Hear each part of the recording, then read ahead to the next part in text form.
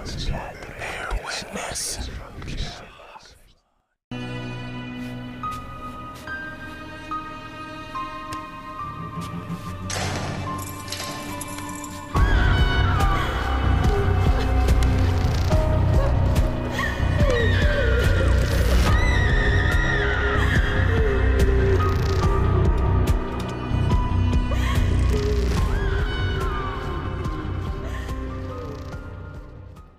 Welcome, listeners. I am your host, the Cinematic Witness, wishing you and your family a happy holiday from the Story Monster.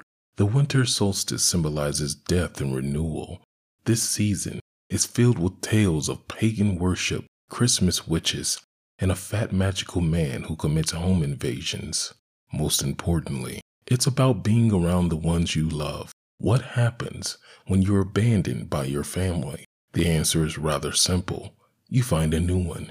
This tale of despair is written and narrated by yours truly. It's about a young man who learns what happens when God ignored his children.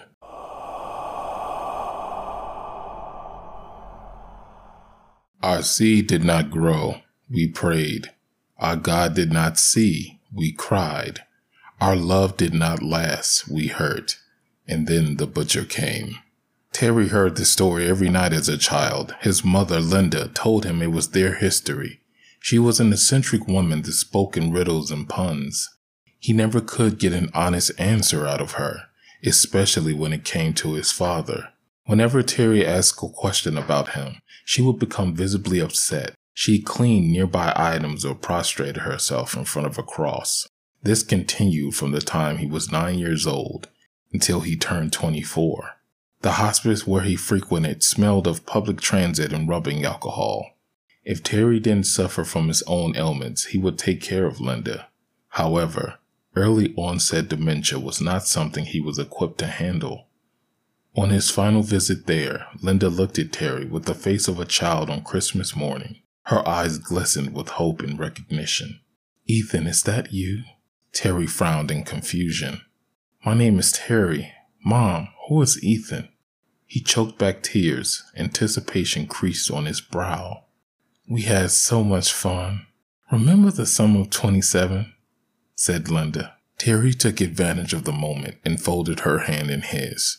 "Yes, I do remember. How could I forget, with the, trees, those giant trees with all the branches.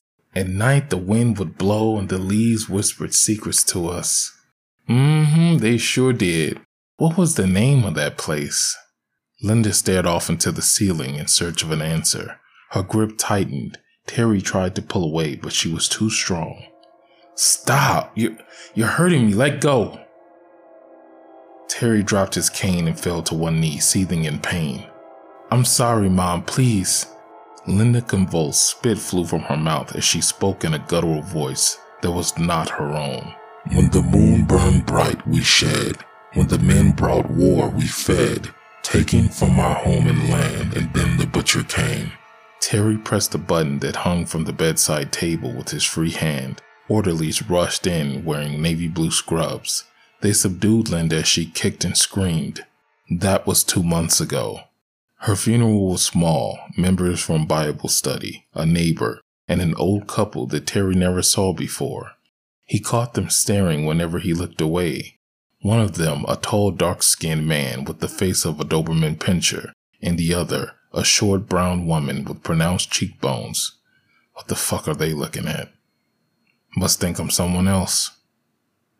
After the service ended, the old couple made their way over to him with warm, enthusiastic smiles. Their teeth were super clean and straight. Terry squirmed in discomfort. "Wow, you look just like him." "Excuse me?" "Forgive my husband. He has no manners. Our deepest comfort for your loss. We never did get along, but she was still family." "I'm sorry. Who are you?" Terry struggled to its feet from the stiff church pew. "My name is James. This is my wife, Patrice. We're your grandparents." "There must be a mistake. My grandparents are dead," said Terry. James chuckled nervously. "Not quite. As you can see, we're very much alive," said James. Relief washed over Terry. This was the moment he'd been waiting for his whole life. He felt guilty because of the poor timing. Terry's jaw shattered as it often did in moments of extreme stress, another symptom of his declining health. The old couple pretended not to notice. "Listen, we understand this isn't the best time, so here's our number. Whenever you're ready, give us a call and we'll answer any questions," said Patrice. She took a small white card out of her purse and placed it in Terry's jacket. He nodded in approval, unable to produce words. A week or two passed before Terry reached out. He questioned the timing of their arrival and if they really were his relatives. Other than his mom, there was no one else to turn to for guidance or answers. Terry did not care for religion and did not have any friends. He copied the numbers off the small white card onto his phone screen and dialed. The phone only rang once. They were eager to speak with Terry and talk about their son, Ethan. He too suffered from an illness that left him bedridden. They vaguely recounted a disagreement his mother and father had, which led to their split. The conversations between them went on for months. His father, Ethan, could never appear on call for various reasons. So, when his grandparents asked if he wanted to meet his father in person, Terry obliged. He booked a ride to the address they provided. His driver, Hamal, was a burly man that drove a metallic green car. Upon arrival, he waved out of his window. "Hey man, thanks for booking me. Let me get that door for you. I've never been to Wanda Grove, but I hear it's beautiful. Got folks out there?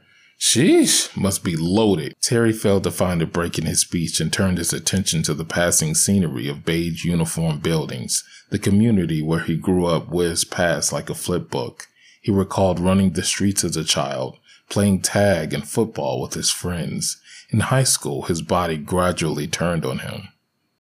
"I wish I could live in the woods, but there are too many bugs and not enough places to party. Am I right? I don't know about you, but I love dancing and the ladies love me."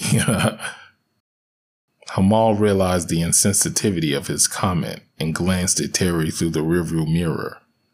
"Sorry, man. I meant nothing by it. I hope this doesn't ruin my rating."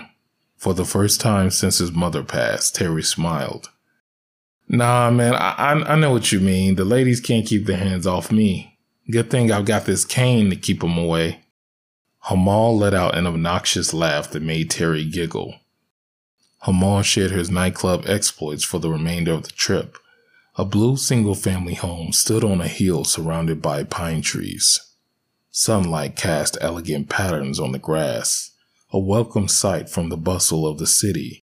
Terry's grandparents met him at the driveway with goofy grins that revealed stained, jagged teeth. Damn, what happened to their teeth?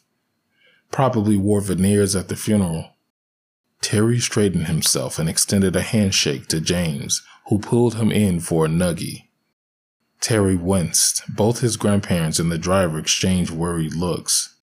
"Sorry, guess I'm a little tender-headed." This alarmed Terry, and he wore the awkward exchange on his face before the driver called out, "What a nice house! Do you ever rent it out?" James ignored the question and turned to Terry. "He give you a hard time?" Terry shook his head solemnly. James strolled over to the car and handed Hamal $100.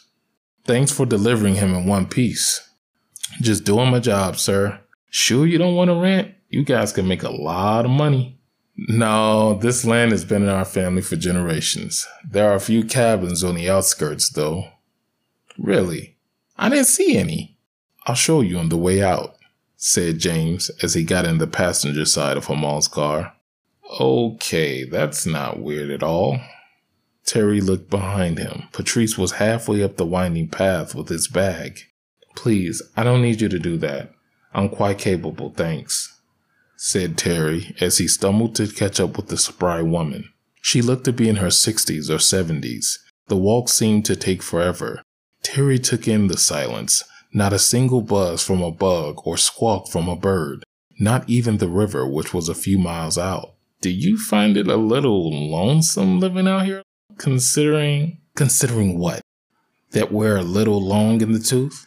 "I assure you we're quite all right," said Patrice as she stopped mid-stride to lock eyes with Terry. "And we are never alone." Oh, no, I didn't mean to imply you were helpless. I was referring to Ethan. Patrice kept along the path without responding to his statement. They were soon joined by James. After a few hours and one too many cups of whiskey, the three caught up on lost time. Terry observed the long wooden table, weathered with scratches and dents. He pondered what could cause so much damage. Patrice met his gaze. I've been telling your grandfather to keep his work outside of the house. Had to hide all his tools until he gave me his word. Hush, Patrice. A man likes to play with his toys. Yes, but not if it ruins my dining room table. Whatever happened to what's yours is mine and what's mine is yours? See, that's where you're wrong, dear. What's yours is mine and what's mine is mine. Laughter erupted from the cozy home and spread amongst the towering trees that swayed in the evening sky. Wind rattled the large, twisted branches that loomed around the property like menacing fingers. So, where is Ethan? I'd like to meet him, said Terry while taking a swig from his cup. Patrice shot James a suspicious look. James dropped his head and let out a loud sigh before leaning over to place a hand on Terry's shoulder. I'm afraid that won't be possible. Why isn't he here? You told me he lived with the two of you. He is here, technically, said Patrice. First you told me he was ill and couldn't speak. Then you told me he had a doctor's appointment. I come all the way out here, and now you're telling me he's not here? He's dead. Patrice stared nonchalantly at Terry. What the hell are you talking about? Terry, I know you're upset, but we can explain, said James. No, I'm calling a ride and getting out of here. Please, don't go. There's something you need to know. I trusted both of you. Are you even my grandparents? Of course we are, son. Your grandmother and I wouldn't lie about that. May be hard for you to believe, but we brought you here to help. Your mother wanted to raise you a certain way, and we respected that. That is why we kept our distance over the years. Your condition, this disease you have, is a curse. One placed on our family when your mother rejected our ways. Okay, I'm out of here. Terry began searching for a driver on his phone. Patrice snatched it out of his hand. James motioned for her to calm down. Terry tried to make it to his feet but fell over. James helped him up and placed him in the chair. You never wondered where that story came from? The tale of our savior, Michinjaji? We learn it as children to prepare us for the pact. That fairy tale about the butcher and the cannibals? You lost your mind. It's not a bedtime story. The butcher offers power and immortality. That's just a nursery rhyme. Come on. You guys can't be serious. I knew Mom had a few loose screws, but I never thought she'd be part of a cult. Give me back my phone, Patrice. I want to leave. She dropped it on the floor and disappeared into the back room. There's no time. When she gets back, it won't be pretty. And I'd like to avoid that. Did you just threaten me? Absolutely not. Look at this. James grabbed a framed photo off the wall and pointed to a beautiful woman that was without a doubt a young version of his mom, Linda. She wore a flowy yellow dress instead of the white headscarves and ponchos Terry was accustomed to. Your mother is older than she looks. Your grandmother and I, even older. Look at the date. In the corner of the picture, written in familiar handwriting, was the date, summer 1927. Terry scoffed and pushed himself backwards in the chair. Photoshop. It's photoshopped. Photo who? Both men turned their attention to Patrice, who was standing in the doorway, sledgehammer in hand. With the speed of a cat, she raced towards James. The first blow produced a sickening thud, followed by a crunch. Crimson splotches painted the wall. Terry watched in shock as his grandmother beat James over the head with a series of strikes. His body slumped over the table. The arms twitched violently. He laid face down, choking on his own blood. Terry fell again, his teeth ground together as Patrice pummeled her husband. Adrenaline coursed through him as he stood and zoomed out the door. His knees ached as he hobbled through the sea of brush and pointed tree limbs with no sense of direction. What the fuck? What the fuck? What the fuck? I should have never come here. Terry collapsed from exhaustion when the house sat a few miles behind him. Moonlight danced through the umbrella of shady trees as Terry caught a glint in the corner of his peripheral. Light reflected off a vehicle, partially covered in camouflage tarp. He crawled towards it for shelter. Upon closer inspection, he realized it was the same car that dropped him off, a metallic dark green car. Oh my God, Hamal. Did they kill him too? Was he a part of this? Terry peeled back the tarp to look inside. No sign of Hamal. A ruffle nearby silenced him. He flattened himself to the ground and stared between the tires. The sound of panting echoed as Patrice appeared in the clearing. Her face depraved and monstrous. Blood soaked her flower-patterned dress. What the hell is that? The whites of her eyes were pitch black and her irises glowed orange-red. I'm sorry you had to see that, but I promise you, he's fine. James will recover. He's been through worse. And now, a word from our overlord and sponsor, Anchor.fm. Follow The Story Monster on Facebook.com/The Cinematic Witness and on Instagram at Instagram.com/The_Story Monster and on Twitter.com/The Story Monster. Do you like what you're hearing? Consider making a contribution with listener support by clicking the link in the description. $1 can go a long way, but a like and share can go even further. Thanks for listening. Now back to our regularly scheduled program. Her cornea shrank into red dots, searching the area. Patrice crouched low like a predator. Terry felt the ground for a weapon. His palm came across a large, smooth stone. You're close. I can smell you. Taste the perspiration in the air. Don't do anything to upset Grandma. Just come out. In the cover of night, Terry created a sizable distance from Patrice. She circled the car, sniffing where he once hid. A pair of slits appeared on her nose. They pulsed in harmony with her breathing. Under the pressure of his foot, a twig snapped. Patrice faced his direction. Terry yelped. She ran a half circle, cutting him off at the front. Get away from me, you crazy bitch! That's no way to speak to your grandmother. Terry knocked her in the center of the forehead with the stone and took off. She paused in disbelief and let out a deafening roar. When the sound reached Terry, it sent an unpleasant sensation through every nerve. His eyelids grew heavy, and the world spun out of existence as two figures stood over him. He awoke to the sound of murmuring voices. His vision was cloudy, and the scratches he acquired in the woods stung. When Terry lifted his chin, the room spun a little. The upright position he found himself in made it easier for him to find his bearings. Terry gasped hoarsely through dry, cracked lips. His ankles and wrists were bound in zip ties. It didn't take long for him to realize the situation. You got some nerve. It didn't have to go down this way. Who are you kidding? He didn't believe us. The voices ceased when Terry regained his sight. Patrice appeared before him with a glass of water in hand. He examined it closely. It's all right, dear. You're safe. Drink some water. Terry shook his head in denial and mouthed the word no. Great, now he's lethargic. Don't worry, son. If we wanted to kill you, we would have done it when you were passed out. Terry blinked sporadically as James walked up and took a swallow of the water. There wasn't a single scratch on him. Most notably, his head was 100% intact. The burgundy flannel he had on was replaced by a gray polo shirt. What the hell did they put in that whiskey? James pressed a glass to Terry's mouth. He took the water in and smacked his lips. You did something to me. You drugged me. I had to break it to you, kid, but that wasn't an acid trip. You should be dead. I saw her kill you.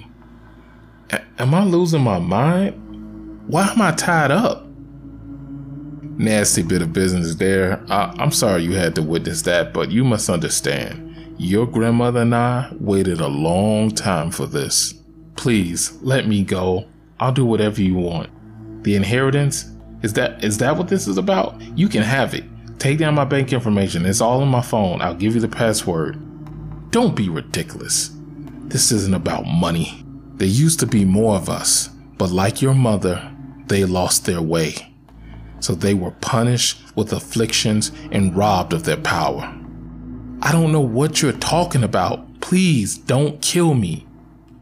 We're not murderers, dear. Then you're fucking liars. I found Hamal's car.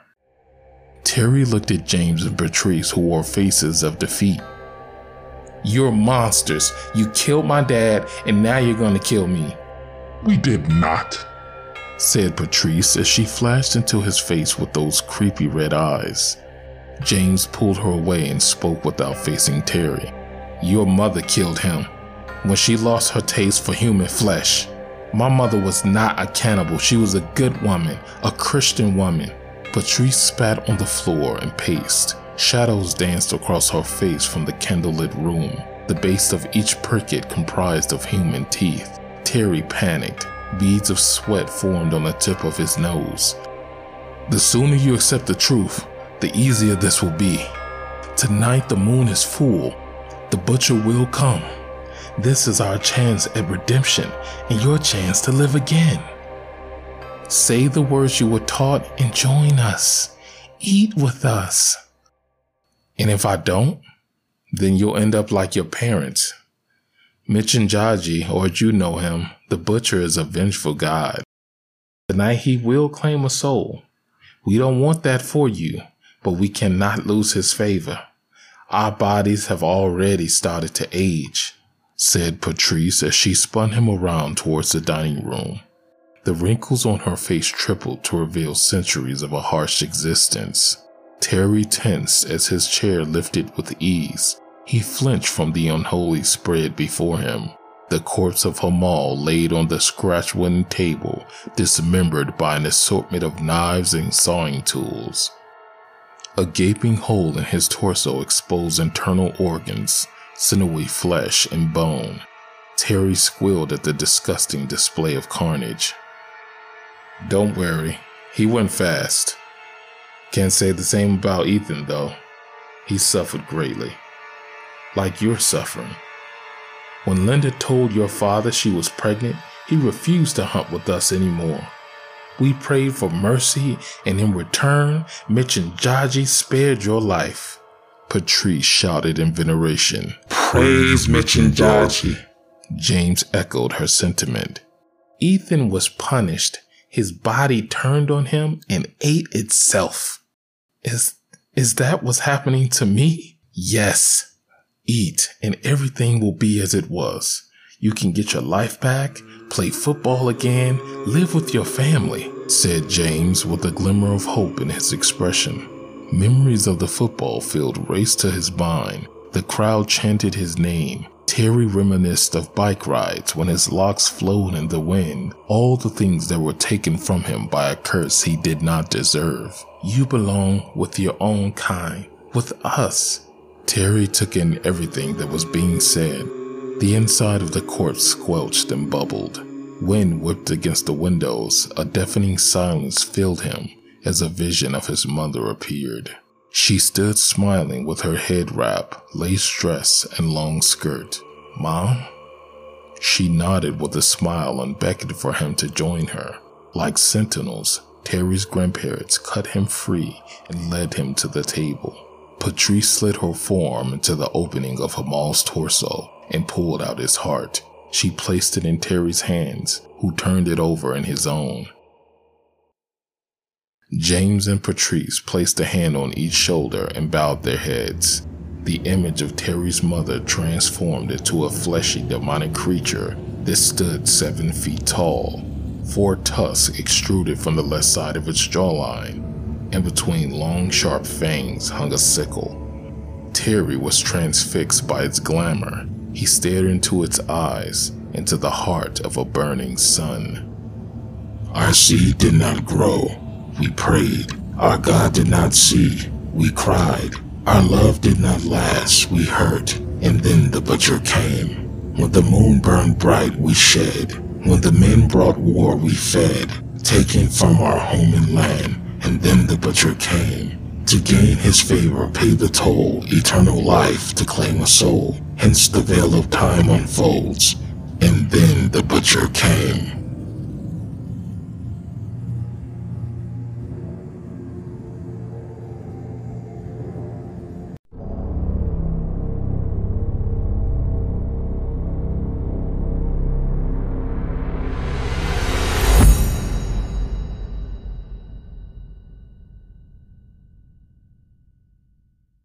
I hope you enjoyed that festive story of family and community. Thank you for listening. Be sure to like, love, and share to spread the holiday cheer. Next week, I'll be talking with a few friends of mine about our favorite films. This will be followed by my top 10 films of 2022. You don't want to miss that episode. Until next time, there are tales to be told, and I will bear witness.